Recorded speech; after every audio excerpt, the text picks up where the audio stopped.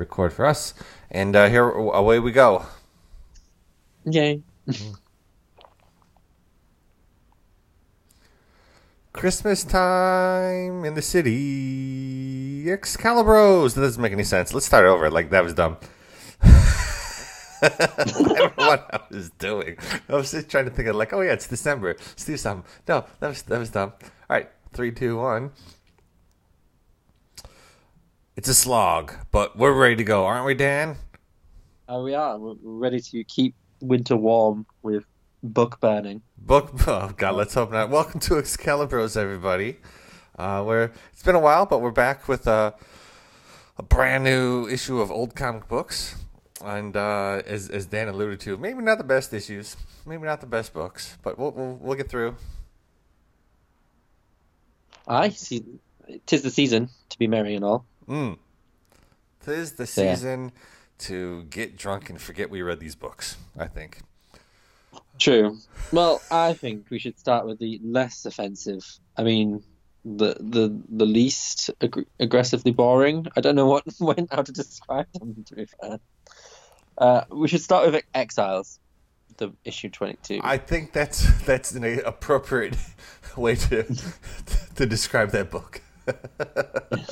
Sure, let's do it. Let's start with Exiles. So, because mine's a collective, as we always know with Dan's collection, I have no on the front cover. I have no titles. It's just the image. So, from the giant amount of black space on the right hand side of this image, I imagine there's lots of words. You want me to say? On the top it says Legacy, Conclusion, Exiles in like bright neon font. And then to the right it says One shall fall, ... See, it's just, for me, it's just a black background with...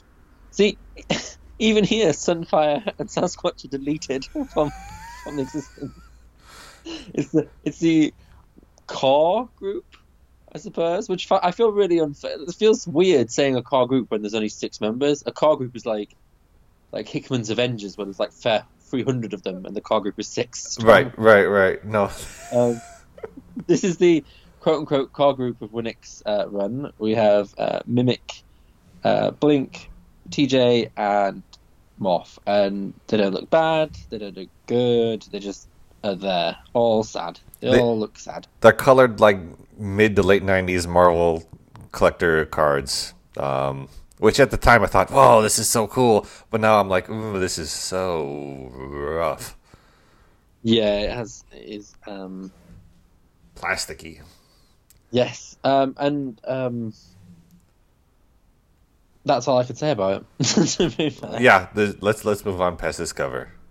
Right. So we start where we left off. Well, who are our creatives here, Dan? Oh shit! Yeah, sorry. It's because it never says it. I have to go all the way up to the beginning. Right. So the creatives will be Judd Winnick is writing this issue. Jim Calafiore is the penciler. I hope.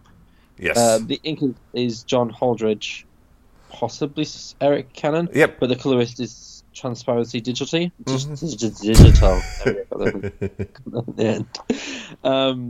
So yes, Legacy. We conclude our 3-part, possibly should have been a 2-part storyline with where we left off.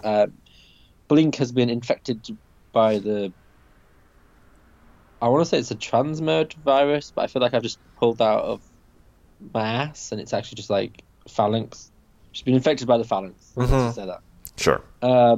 And everyone's trying to figure out if they can make a cure.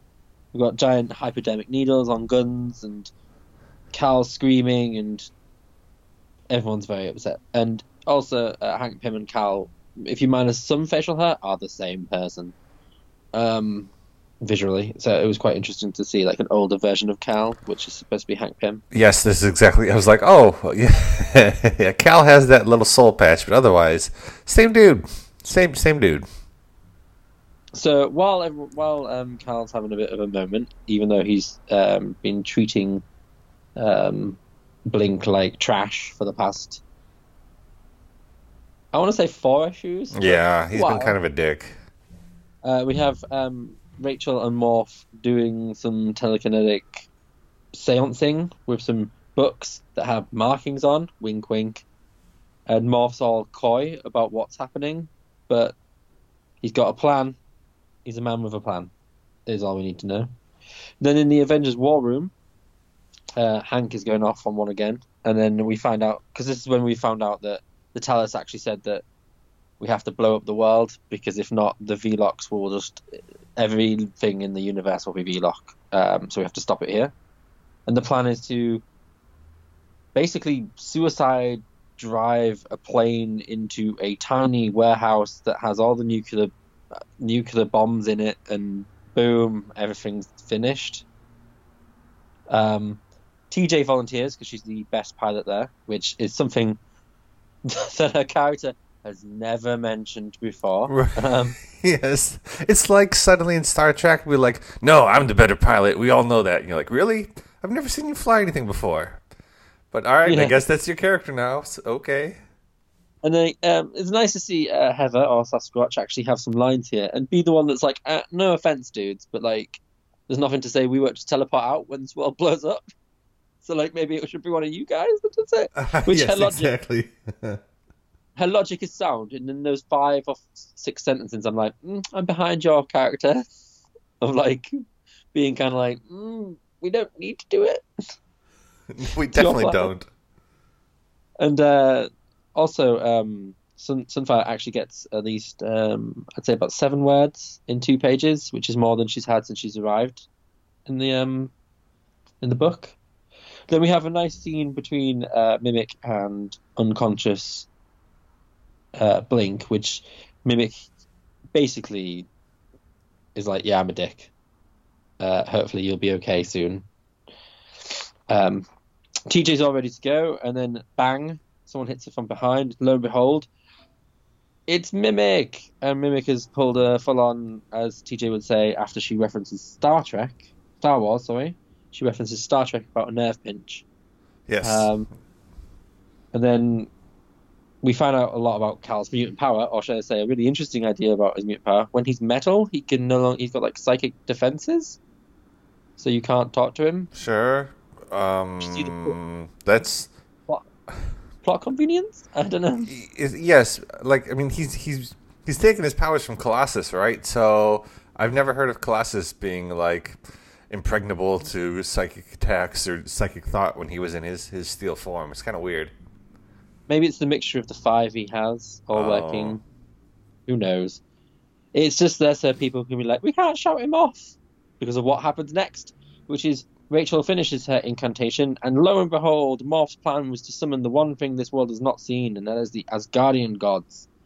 And as we all know, Asgardian gods' blood just cures everyone and everything. And they instantly realize that with their blood, they can cure Blink, and they're like, oh, we should really tell Mimic to turn around, but he's too far gone, so we'll just tell the bad guys instead that this guy's coming, and they can blow him out of the sky instead. Yeah, in true form, Hank Pym's like, oh fuck him, let's have him kill our friends.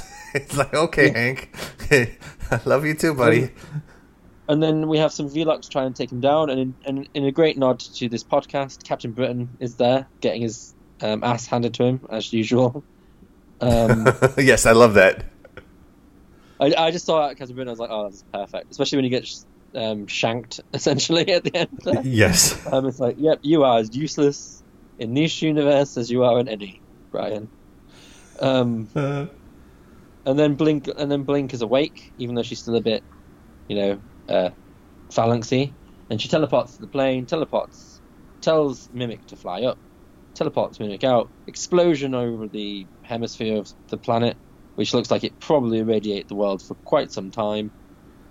Everyone's super happy, and everyone's like, oh yay, and obviously Thor's got a beer, and then the Time Broker arrives with Ilyana Rasputin in a semi-medieval get-up, and she's like, I have been unhinged from time, and the Time Broker's like, one of you have finished your mission, and it's all very tense, and then the Tallus teleports onto Mimic's wrist, and Blink blinks away, with everyone looking very sad. The end. I was a little surprised. I don't know about you. The first time you read this issue, were you a little surprised? I was, because I was like, isn't she the only reason this book exists? Yeah, yes, I know. I generally thought out of all of them, when it said one of you fixed the mission, I thought it would be Morph. I remember when I read this, and I generally thought, oh, it's Morph because he made the plan which saved the universe, saved them all. Right. Maybe it's like his reward. Right. But I was kind of shocked that it was Blink, and I do think it's really clever, even though what we're about to read after this is neither here nor there because it's Chuck Austin. But I thought it was really clever that they essentially, spoilers, take a break from this team for 3 issues, Mm-hmm. and then we jump back in with what's happened. And I do like the fact that they replace Blink with another teleporter and it being magic. Yes. As disappointed as I was to see blink away, I was like, oh, Illyana's in here? That could be fun. That could be a lot of fun, actually. How did you feel about the issue as a whole? As a conclusion, I think it sets up so much, but it clearly is like, oh, I have no idea what to do now that we've infected Blink. And then we've made this plan about suiciding. And it's obviously, I don't have the front cover, so the front cover's like, one of these people will die, sort of thing. So it's like, it sets up all but Morph in a precarious position. So you got Blink like dying on the table or being transformed. You've got TJ like volunteering for a suicide mission, but they're only to be replaced by Cal. But you don't have Morph in any true danger. So I always thought Morph would survive, and I feel like the payoffs don't really. There's some nice sequences. Like I think it was nice that Cal and Blink have a little moment together. Or should I say, Cal just talks at her. But I don't think it's. I feel like that's more justified than the I can't believe she's injured bit when he's been treating her like dirt. Yeah. But the whole like when she's actually injured and he talks to her, that feels like someone who actually has regret about his actions, about being like an ass. Mm-hmm. So that really worked. I feel like I loved Heather's little moment just as a character, just to give her some character, but I feel like it was too easy. Like I feel like the whole conclusion was too easy because they built it up to be so hard. Like they're fighting like all these infected superheroes. Blink's been infected, everything's gone to trash, and then it's just like, oh, well, there's someone literal Deus Ex Machina to, we'll just do what every Avengers story does when it can't be asked to finish it. We'll just bring Thor in. Yeah, I feel like all these like 3-part stories, the ending is always like, and we just wrapped it up. And every time it's like, oh, we're building towards something. Oh, this could be deadly. Oh, simple answer. Are we just done? Oh, okay. Like every time. The beauty of the premise was always that they're expendable. Right. And we saw that with the first Magneto's kid when he died. Right. The first mission. But no one else has been touched, really, apart from Thunderbird. So it feels like, and once Thunderbird has gone, it was like, and I feel like taking Clarice out the way they did was more like a backdoor into if she will return or not, rather than she's actually dead and someone's replaced her. Right. Because it would be shocking to like take out your main character like that, but she's really the only character we've really explored in this book to a main extent. So, like, if we lose her, it'd be like, I don't know if I have an attachment to anyone else, really. You know, you need to like flesh out the other characters a little bit more if you wanted to do that. So that if anyone left, you'd be like, oh shit, as if they're not. But it's not a bad issue. No, I just think it's really quickly like the elements that are about the cast, the bit with Mimic, the bit at the end where Blink goes, are the only elements that seem to have any weight or do anything, whereas the rest of it, the actual story we're supposed to be invested in, is kind of just done. Like they literally have, like, oh, we've summoned them now. And then literally the page afterwards, she's cured. Yes, it's not even like in. There was no doubt that these gods will literally just walk across the earth curing them. Right. So it's like it kind of just took all of all of the sort of even with like even when they try the whole Carl can't hear us. He's going on with the mission anyway. He might blow up the planet anyway. It's done in seconds. But Blink's like, oh, I'm right now. Boom, done. Like Yeah. she doesn't.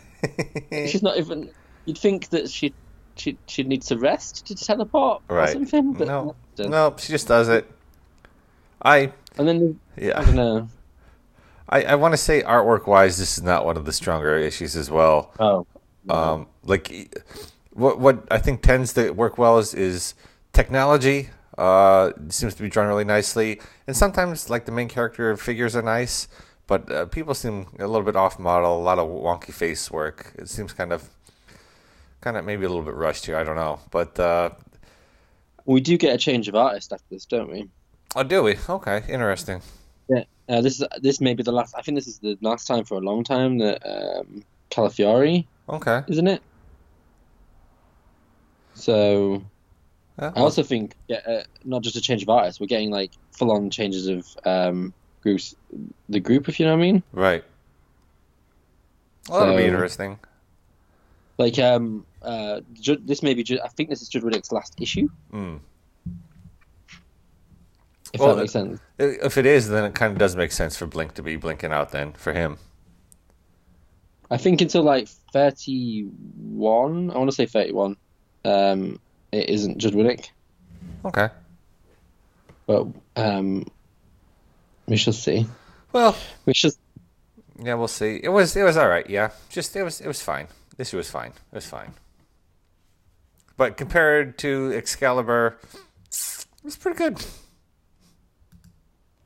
Yeah, I'd say it's. I really like the color work in this one. It's the first time I've actually enjoyed it. I feel like they managed to somehow they've managed to make it work for them.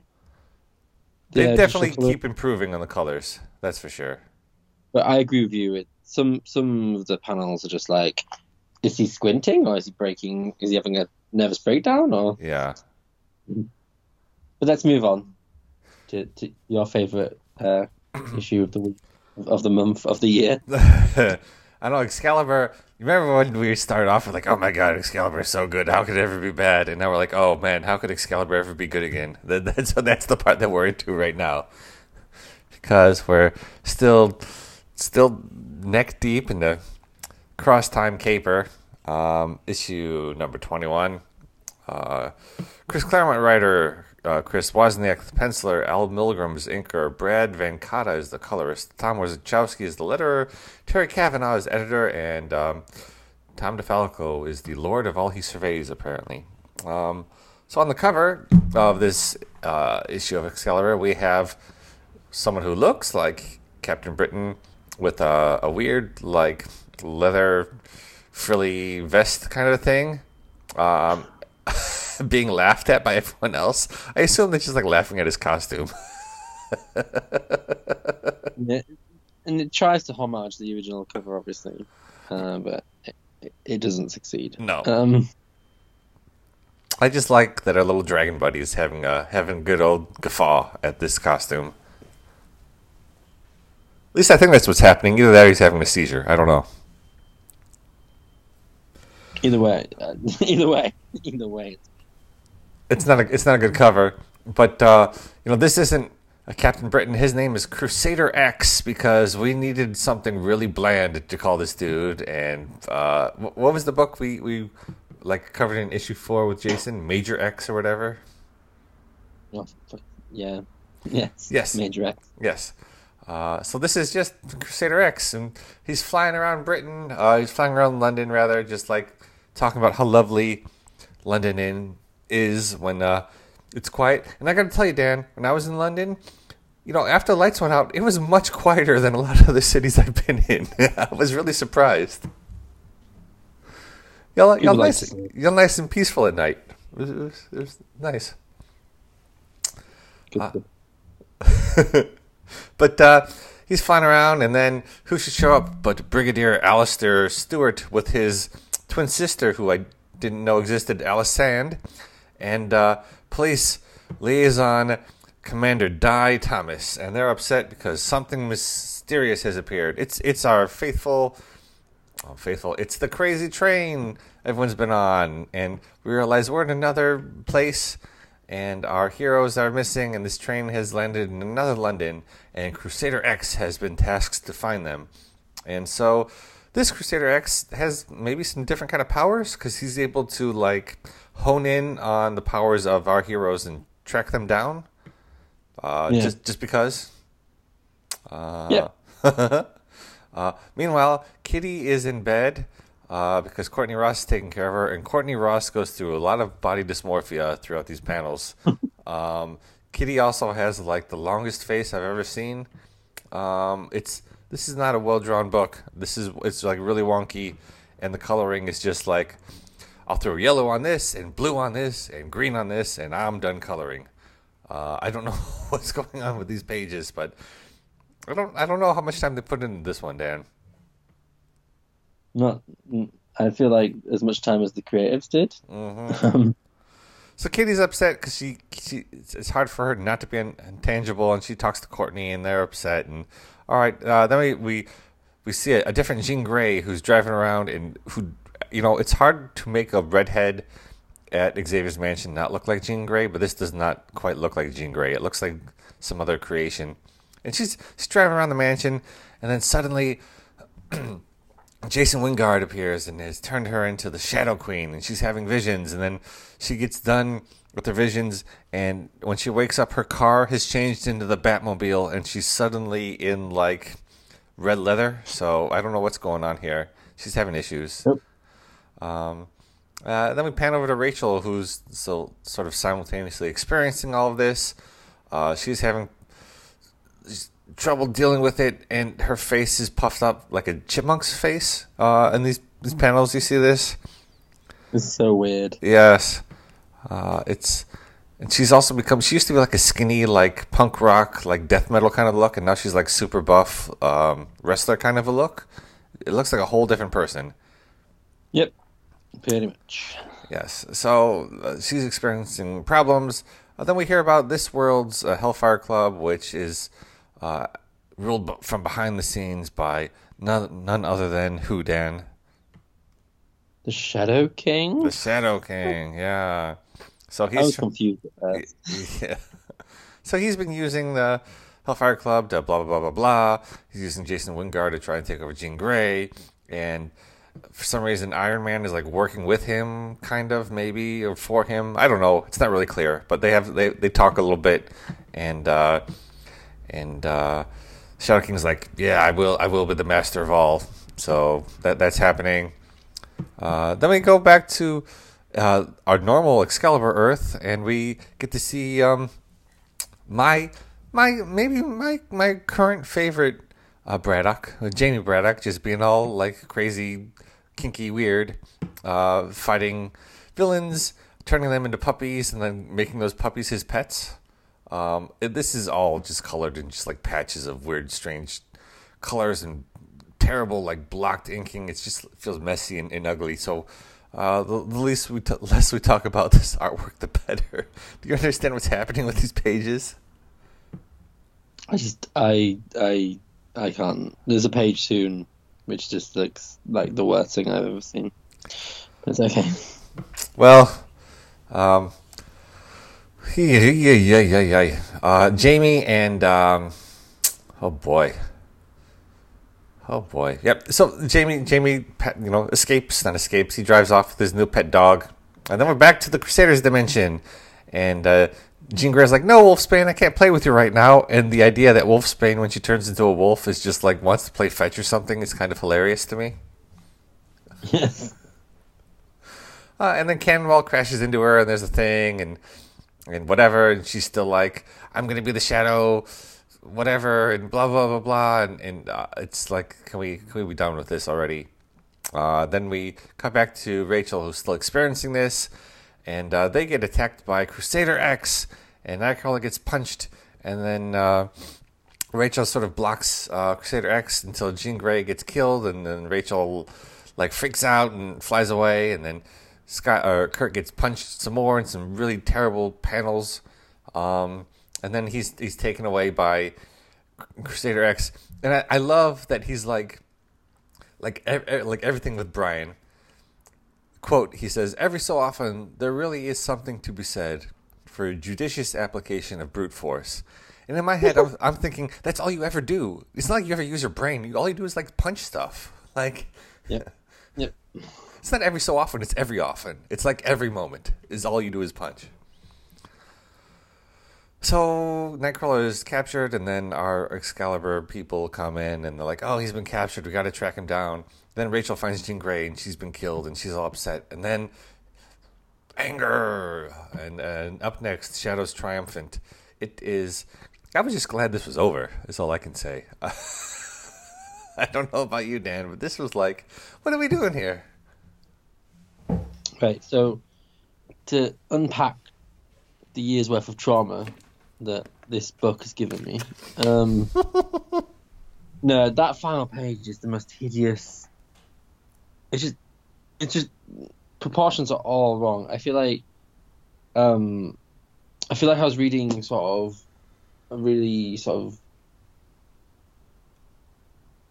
of 80s British comic that sort of just trades on angles. I don't know. It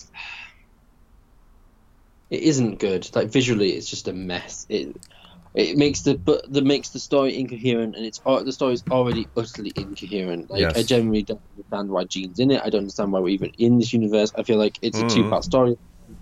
I generally think that the strength of the Crosstime Caper has always been in its done in one stories at the beginning, like the beginning. Yeah. Whereas these two parts are just filling out time because we should probably see what he was writing at the same time, because clearly he was doing something else in the other books which was more important. Right. He won't let his death grip go of the X books. Yeah. You know, there's a Claremont documentary on Hulu or Amazon that I just watched, and it's not a great documentary. It's kind of really cheaply made, but it focuses. It feels like he kind of produced it, and it talks about how, you know, during this period he was writing everything, and they wanted to take the books away, but he wasn't willing to do it. But also, they wanted to take some of the books away to give them to like people who you really wouldn't want to be writing the books. So I don't know how I feel. You know, like, do you want to give Excalibur to Jim Lee to write? Because I don't know if I feel like that would make things any better. I think it feels like a creative fart. Like we're literally watching him just defecate on the page with his words. There's so many words. Especially at the beginning, yeah. There is no need for that many words, especially with the fact that the colours are so muddy that it just makes the bright white of the words just explode off the page. And that's not the thing that should be drawing your eye at all. The web balloons are not the thing that should be drawing your eye on a page. I feel like the book is totally overbaked but underdone at the same time. Like one of those cakes where you take it out of the oven and it looks fine, but once you cut into it, just goo in the middle because you haven't cooked it properly. That's literally what this feels like. I can't even say that there's any potential here anymore, because I think they've squandered the potential of the Crosstime Caper. Like I've said before, I feel like when nostalgia goggles on, people hear the words Crosstime Caper and they're like, oh yeah, the Crosstime, but they only remember like the 4 chapters out of the 20-something that were actually any good. The book it's almost on autopilot. It just feels like there's no one driving the ship. It's just going through the motions. We're now on the Mastermind and the Shadow King for literally no reason. No reason at all. It just seems like a waste of time. Yeah, I don't know why we have to have multiple issues of just things no one's interested in, sudden, and they're very sudden, and they're drawn so like grotesquely. I'm like, these aren't the characters. Like Christian Claremont, you kind of created the book. A lot of these characters you've been involved with a long time. They don't feel like things are going well. Like you understand what's happening here. You're preoccupied. It's sad. But I would. This was a chore to get through, Dan. That's what I can say. Yeah. I felt like after reading this, my parents should give me my weekly allowance for doing my chores because this was tough. Like I I cleaned my room and I did the dishes and I took out the trash and like pay me to read this book, please. It's like the enthusiasm for these developers just being each individual issue just sucking the life out of the series. Totally. I feel like I don't feel like it gets better until Alan Davis returns properly, but I feel like once we at least leave the Cross Time Caper, we kind of move away from it being as random, and the stories start to become a little bit. Well, it might not be. Maybe I'm just imagining it being better. Anything better, to be fair. Well, man, I don't. Let's see. Cross Time Caper looks like episode. Looks like issue 22 is still cross time. 23 is cross time. 24 is cross time. 25 is cross time. I don't know. 26. No. Then it says cross time caper episode. So issue 25 cross time caper is still over. I'm not sure what that means. That doesn't make sense.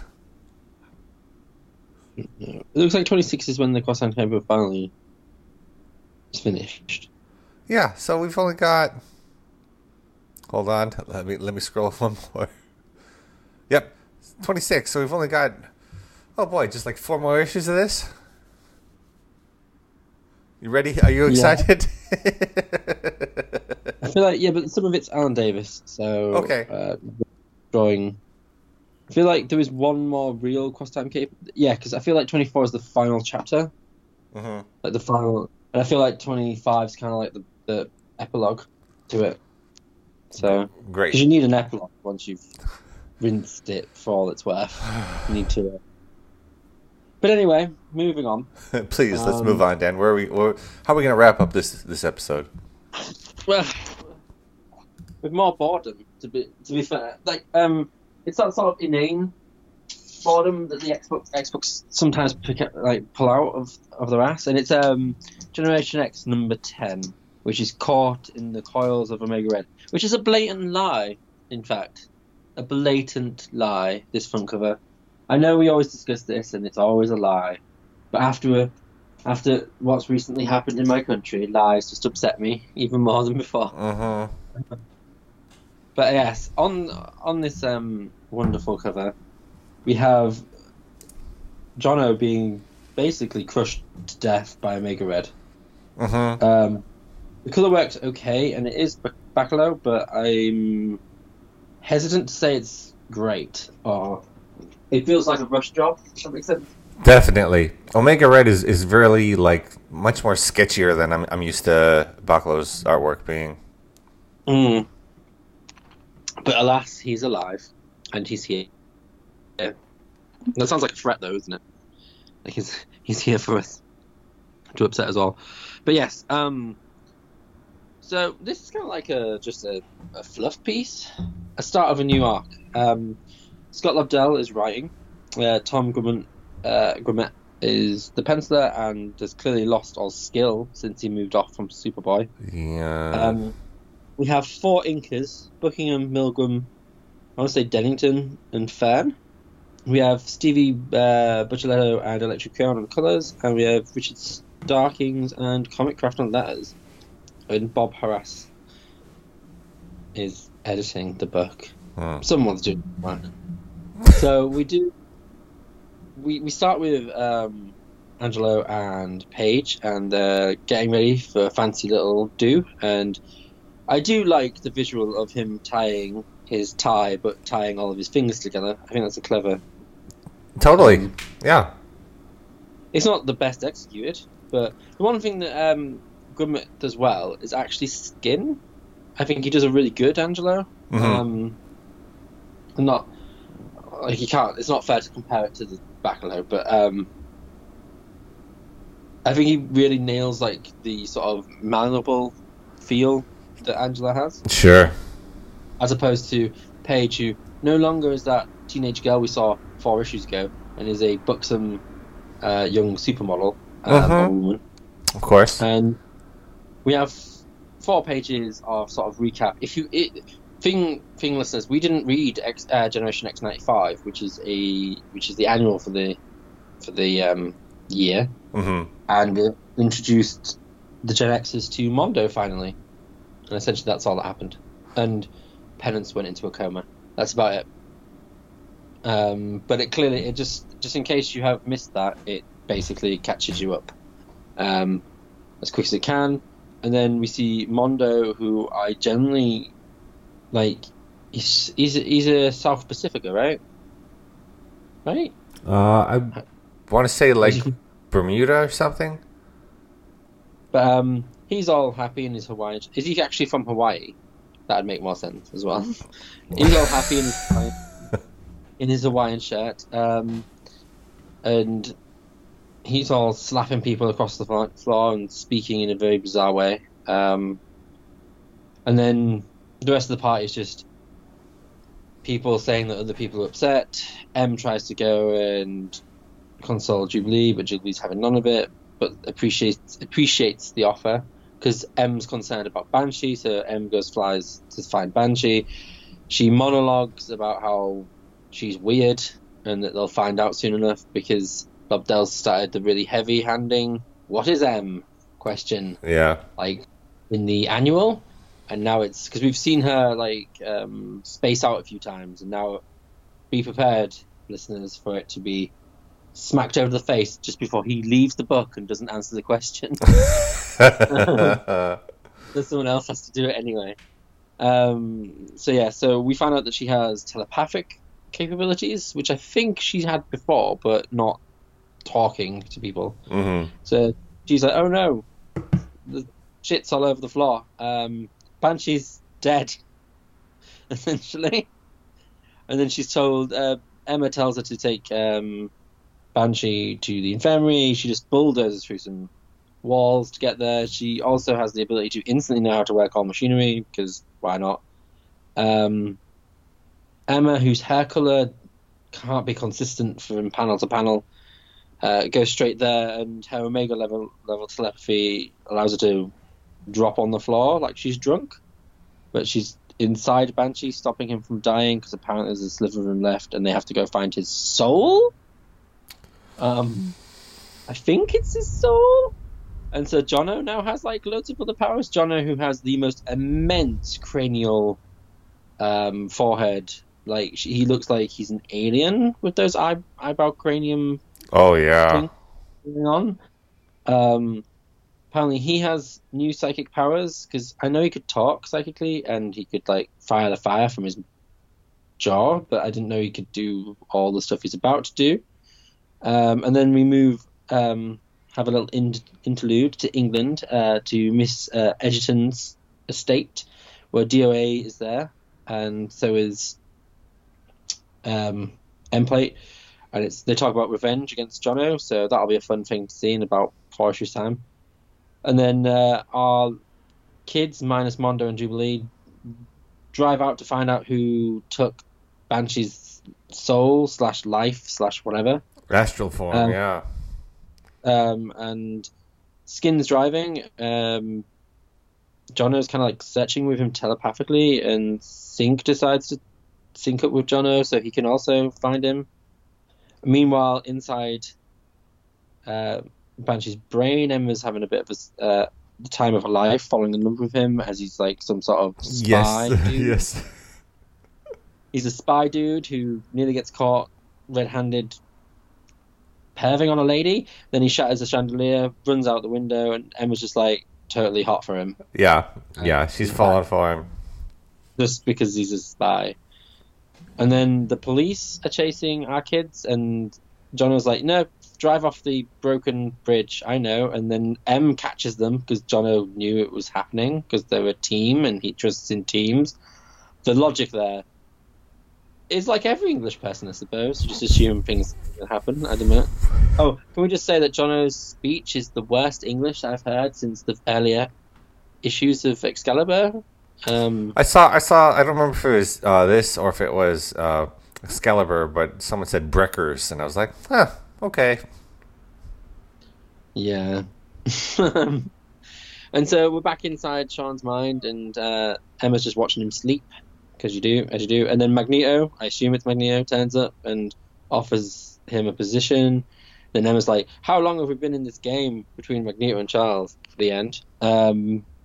Jubilee's upset that Penance is asleep, or in a coma, and she's sort of vowing to sort of get revenge.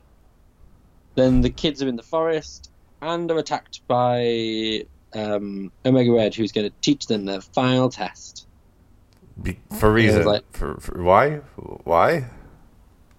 I don't know. But they're in real trouble now. We're the ones in trouble, Dan. We have to read this. Right. So, like, this plays, and I'm not dissing the New Mutants or anything like that. This plays like a super average New Mutant issue. Like a super average issue of just things are happening. It reminds me of TV, like a TV cartoon episode. Sure. I don't know. Not that I think that TV cartoon episodes can't be fantastic in 22 minutes, but it just feels like really Saturday morning cartoon rather than a decent. And then it feels like there's padding as well, which is insane when you think that a comic's only 22 pages long. This was all padding, it felt like. Yeah, it felt like it's a filler issue, and some elements are necessary. Catch up what happened in the annual, that makes sense, because some people don't buy annuals, and we didn't read it, so, useful for us. That made sense. Introducing Mondo made sense.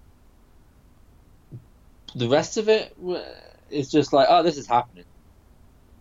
And it's like, if you wanted to tell a story about Banshee's past, why convolute it by making his soul or whatever the fuck has been taken by Omega Red, which I didn't even know that's what Omega Red does. Pretty sure it's not what he does. I think he just takes energy off people. I didn't know took the astral life. But yeah. Why go through this convoluted? Because the kids could just fight Omega Red. Like, he could just turn up at the school. That can also happen. That's a thing that. I would love to see Bacalo draw like Generation X versus Omega Red. That would be fun to see.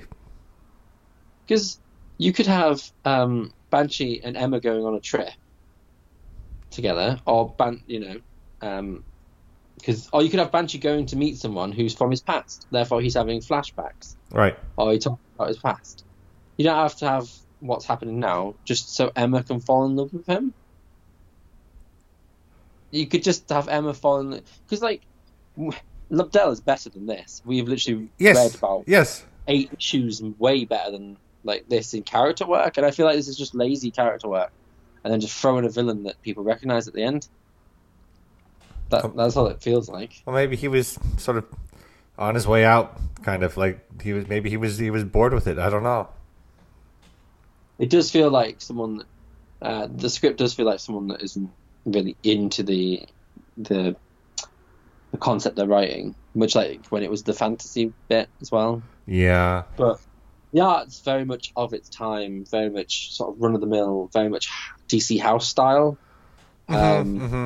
It doesn't really play any favors. I do like the way he draws skin most of the time. I think the girls are way too over-sexualized. Again, of course, yeah. Not as bad as whoever was drawing just legs and a head. The girls are really over-sexualized, and I think the color work's kind of drab, making the whole thing. That was my problem more than anything, was the color work. Mondo doesn't actually look like a real human skin tone. Nope. And he definitely doesn't look like the same color he was in previous incarnations, where he's passive color. Here he looks kind of like a muddy green color. Yeah. And I don't understand. Because Everett looks black, and that, he's black, and like Monet is she's from. Where is Monet from? It's like not Algeria. Is it Algeria? I think it's like Algeria or something. She doesn't look black. She looks more like